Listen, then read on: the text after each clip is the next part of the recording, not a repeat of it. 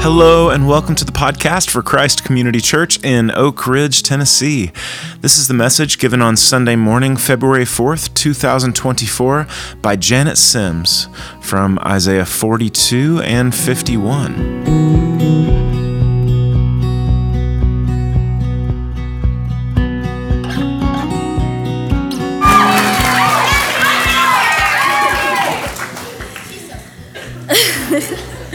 Good morning. If you would like to follow along today, we'll be in Isaiah chapters 51 and 42. But first, let's pray. Lord, thank you for bringing us together today. I just love to see all these faces. Open our hearts and make them eager to learn more about you. Give me the words to say to clearly share what you've put on my heart. Amen. All right, now, we're all having a nice morning, and I don't want to be a downer. But can we talk about the fact that things in our world aren't going well? I try to look on the sunny side of life, but I can't ignore the fact that people on the whole have it rough. My two daughters, Gwen and Emma, are 5 and 9 years old, so they ask a lot of questions about life. There are so many whys. And I find myself landing time and again on, well, it's because we live in a fallen world. That's why ice cream melts. And life isn't fair, and people are unkind, and disasters happen. But the truth is, things were never supposed to be this way. God's intention was that creation and man and God would be united in perfect love. But that all fell to pieces in the garden by the tree. And now, as Paul describes it in Romans chapter 8, the whole creation has been groaning as in the pains of childbirth, right up to the present time. Not only so, but we ourselves, who have the first fruits of the Spirit, groan inwardly as we wait eagerly for our adoption to sonship, the redemption of our bodies. For in this hope we were saved. But hope that is seen is no hope at all. Who hopes for what they already have? But if we hope for what we do not yet have, we wait for it patiently. So, we have hope of a better world. But what do we do in the meantime while we wait for his return and the redemption of all things? It's hard to be patient when we see the pain that we all do see. Some people don't have enough food to eat or clean water to drink. Some people live in war zones and they can't be sure that they'll be safe from the next bombing. Some people move under the shadow of abuse or trauma. And those of us who have physical safety still struggle with mental and emotional loads that are often too hard to bear.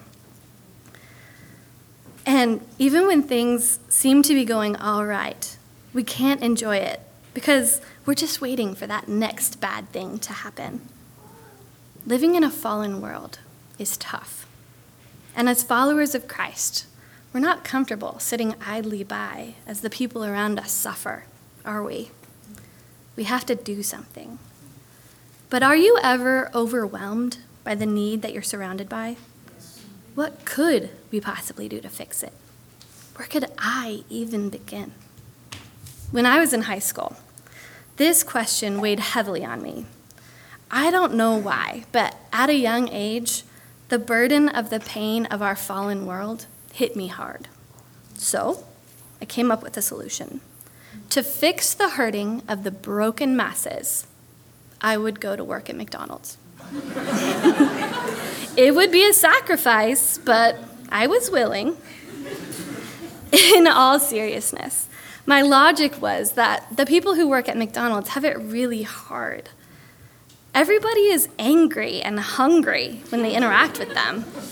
And on top of that, they're pushed to move faster than humanly possible. So, I would go and make their load lighter.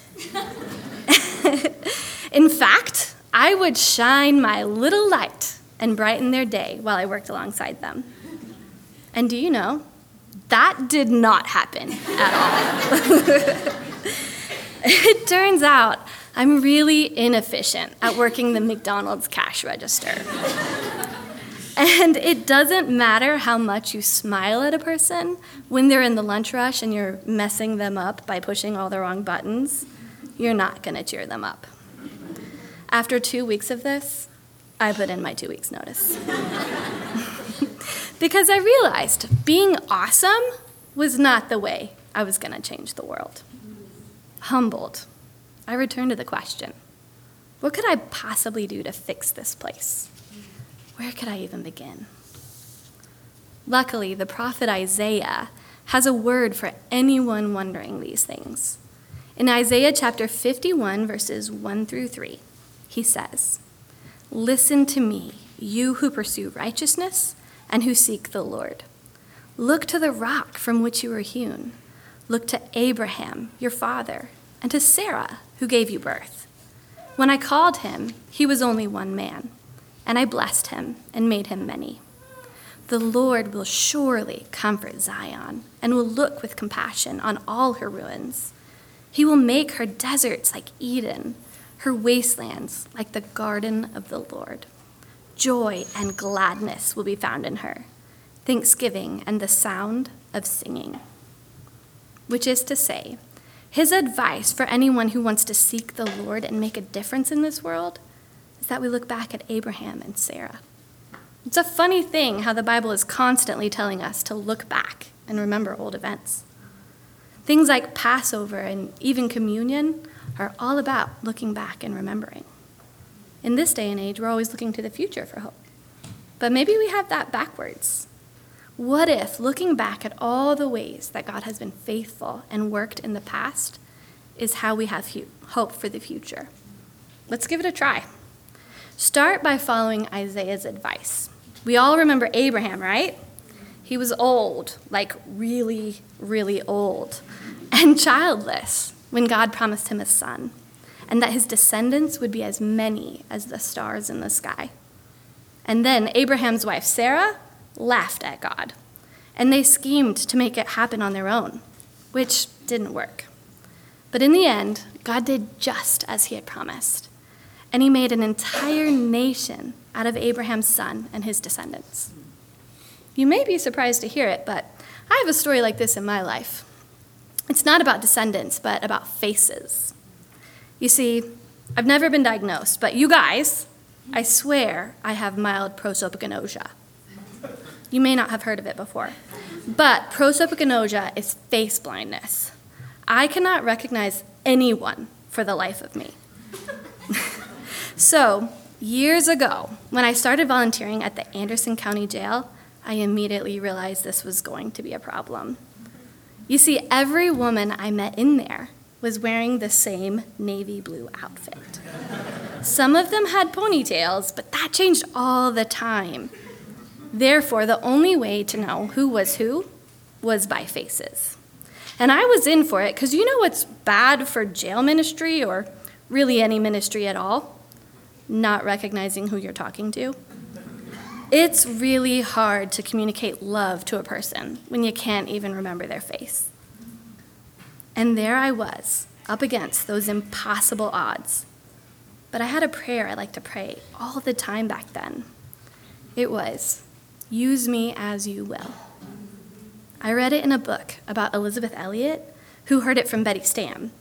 Betty was a missionary in the China Inland Mission, and she was executed for her faith. At just 18 years old, she prayed, "Lord, I give up all my own plans and purposes, all my own desires and hopes, and accept thy will for my life. I give myself, my life, my all, utterly to thee, to be thine forever. Fill me and seal me with thy Holy Spirit.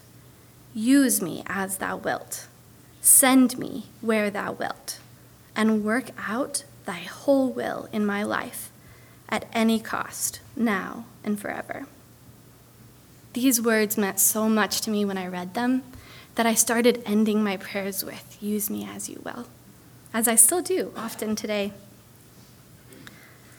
It became such a part of me that I couldn't remember where it came from till Tom recently reminded me. So, as I served at the jail, I prayed, "Use me as you will." And he did. He did a lot of great ministry through little old face-blind me. It was a miracle. It made no sense at all. I was the complete wrong person for the job. But I'm grateful for it. It was an amazing time in my life. And I know that it brought some light to this dark world. So, looking back at my story and at Abraham's, where's the hope for someone who wants to make a difference? I'd say, first of all, it's knowing that when you come up on trials in serving God, that's really a sign that things are going right. In Abraham's case, nature had to give up vitality and hope for this to be a divine work. No one could claim that this old man and his old wife, who had always struggled with infertility, just up and had a baby without divine intervention. It was clearly God's doing. And the same goes for me. When I entered the jail every Thursday morning, wondering who was who, and yet somehow still built deep relationships, nobody could deny that it was through God.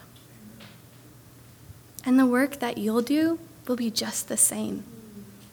Because it won't be you doing it. It'll be God. The problem I had at McDonald's was that I thought I could make a difference through my own strengths. But God uses the weak to shame the strong.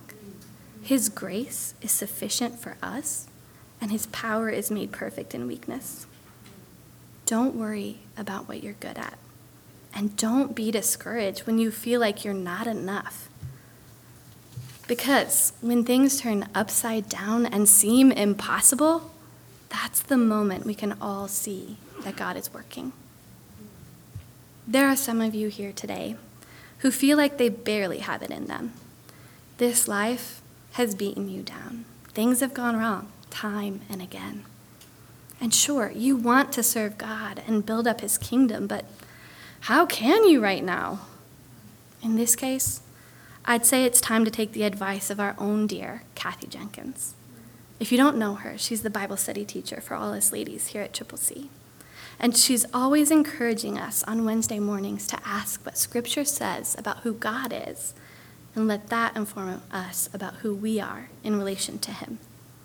I'm really enjoying Isaiah today, so let's go back there.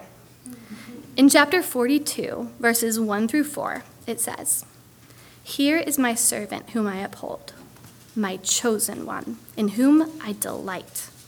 I will put my spirit on him, and he will bring justice to the nations.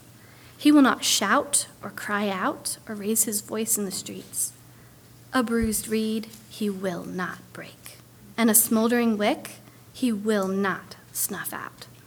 In faithfulness he will bring forth justice. He will not falter or be discouraged till he establishes justice on earth."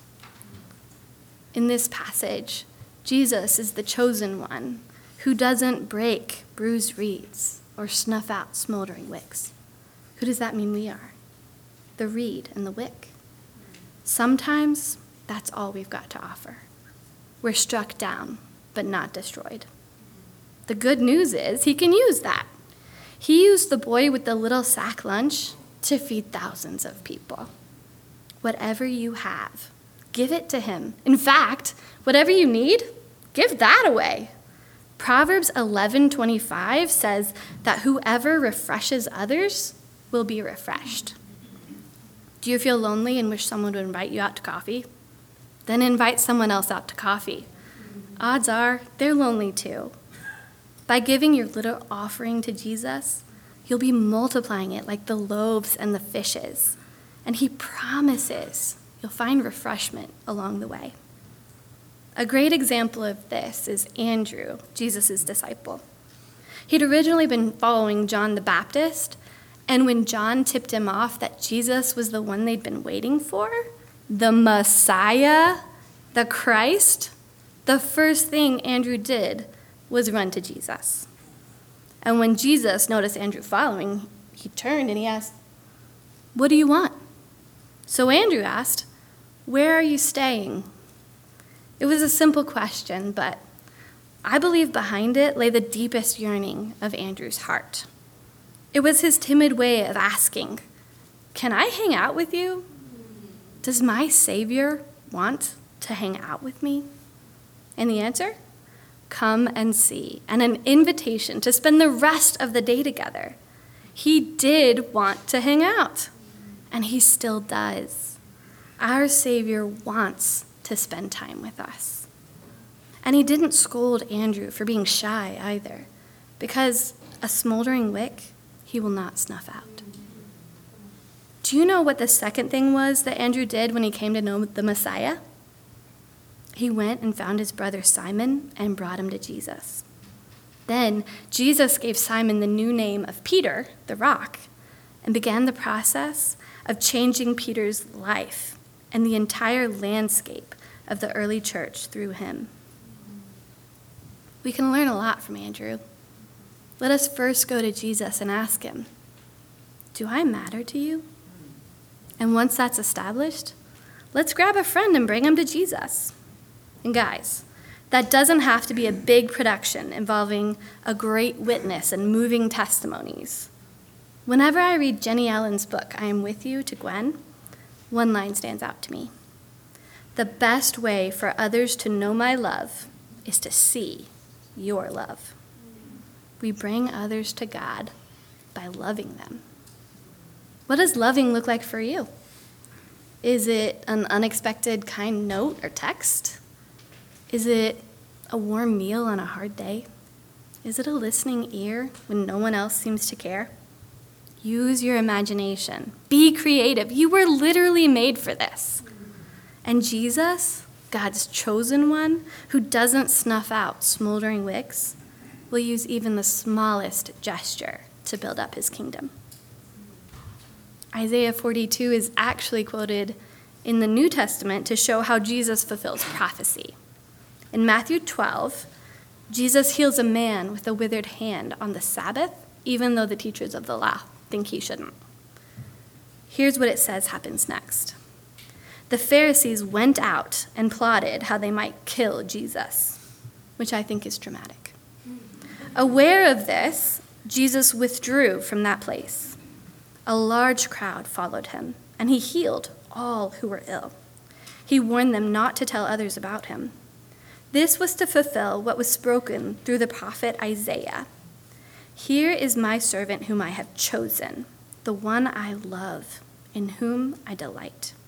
I will put my spirit on him, and he will proclaim justice to the nations. He will not quarrel or cry out. No one will hear his voice in the streets.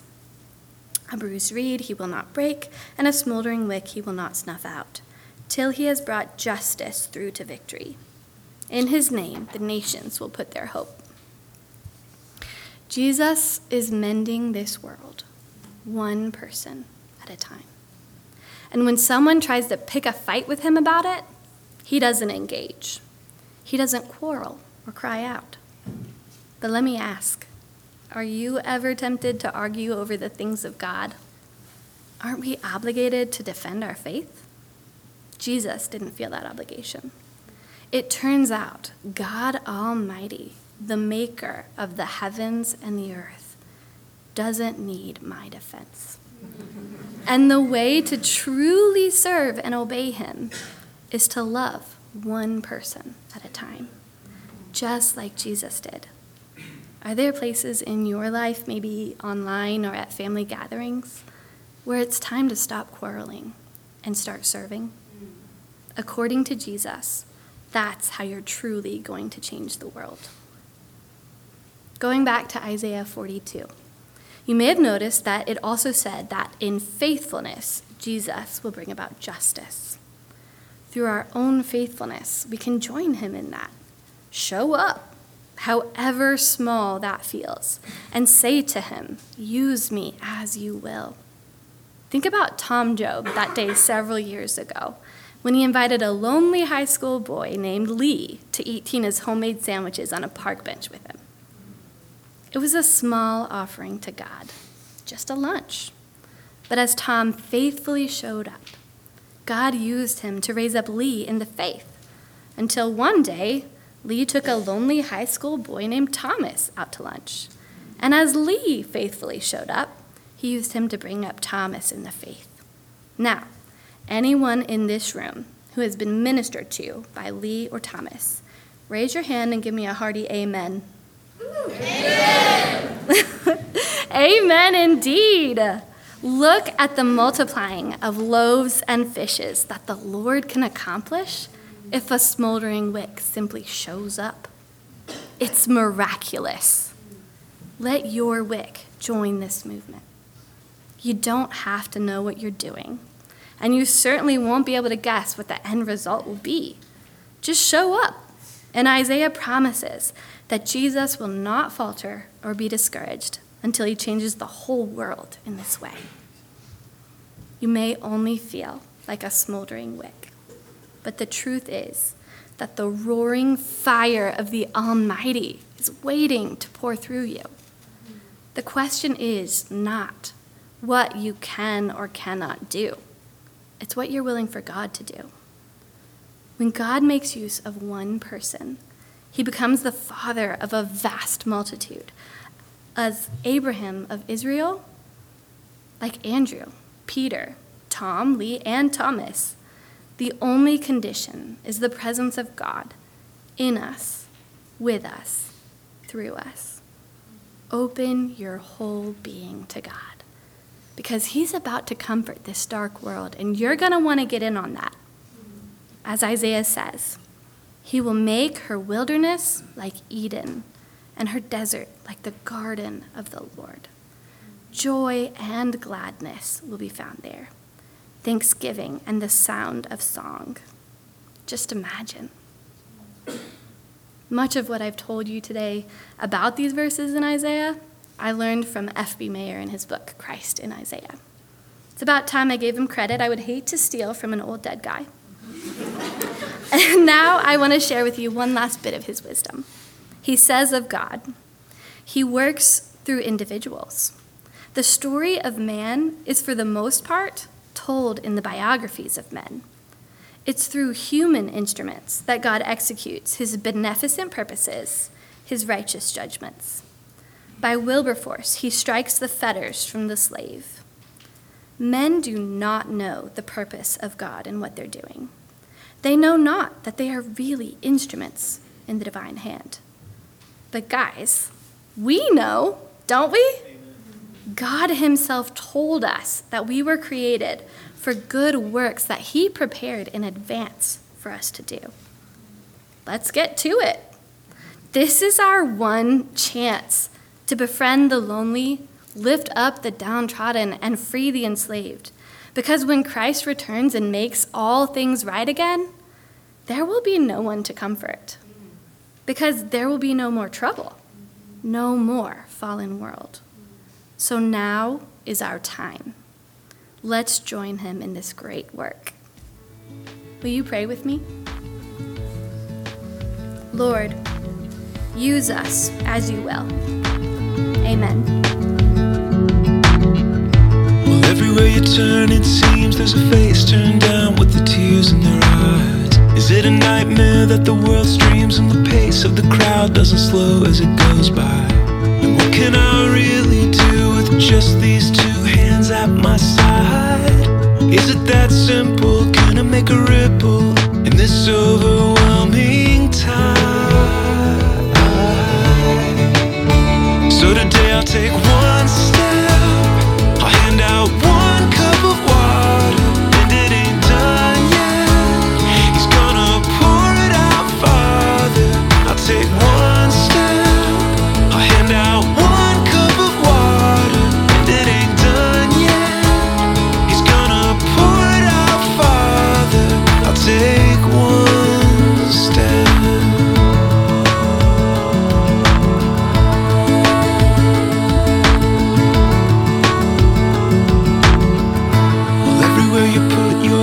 Is a place on the ground where a stand could be made. I'm saying there is an ocean of need, and the stakes are profound. The blood ran through the band-aid. So So where do I start, and do I have the heart? Is there hope? Can I cope with the pain? It's all so confusing. Is there a solution that helps? Can I help? Anything. So today I'll take one step. I'll hand out one cup of water, and it ain't done yet. He's gonna pour it out farther. I'll take one step. I'll hand out one cup of water, and it ain't done yet. He's gonna pour it out farther. He'll take our fish, take our loaves, break them up, make them grow, and watch them go. He's gonna take our fish, take our loaves, break them up, make them grow, and watch them go. I'll take one step, I'll hand out one cup of water, and it ain't done yet. He's gonna pour it out farther. I'll take one step, I'll hand out one cup of water, and it ain't done yet. He's gonna pour it out farther. I'll take one step. I'll take one step. Oh, he'll take our fish, take our loaves.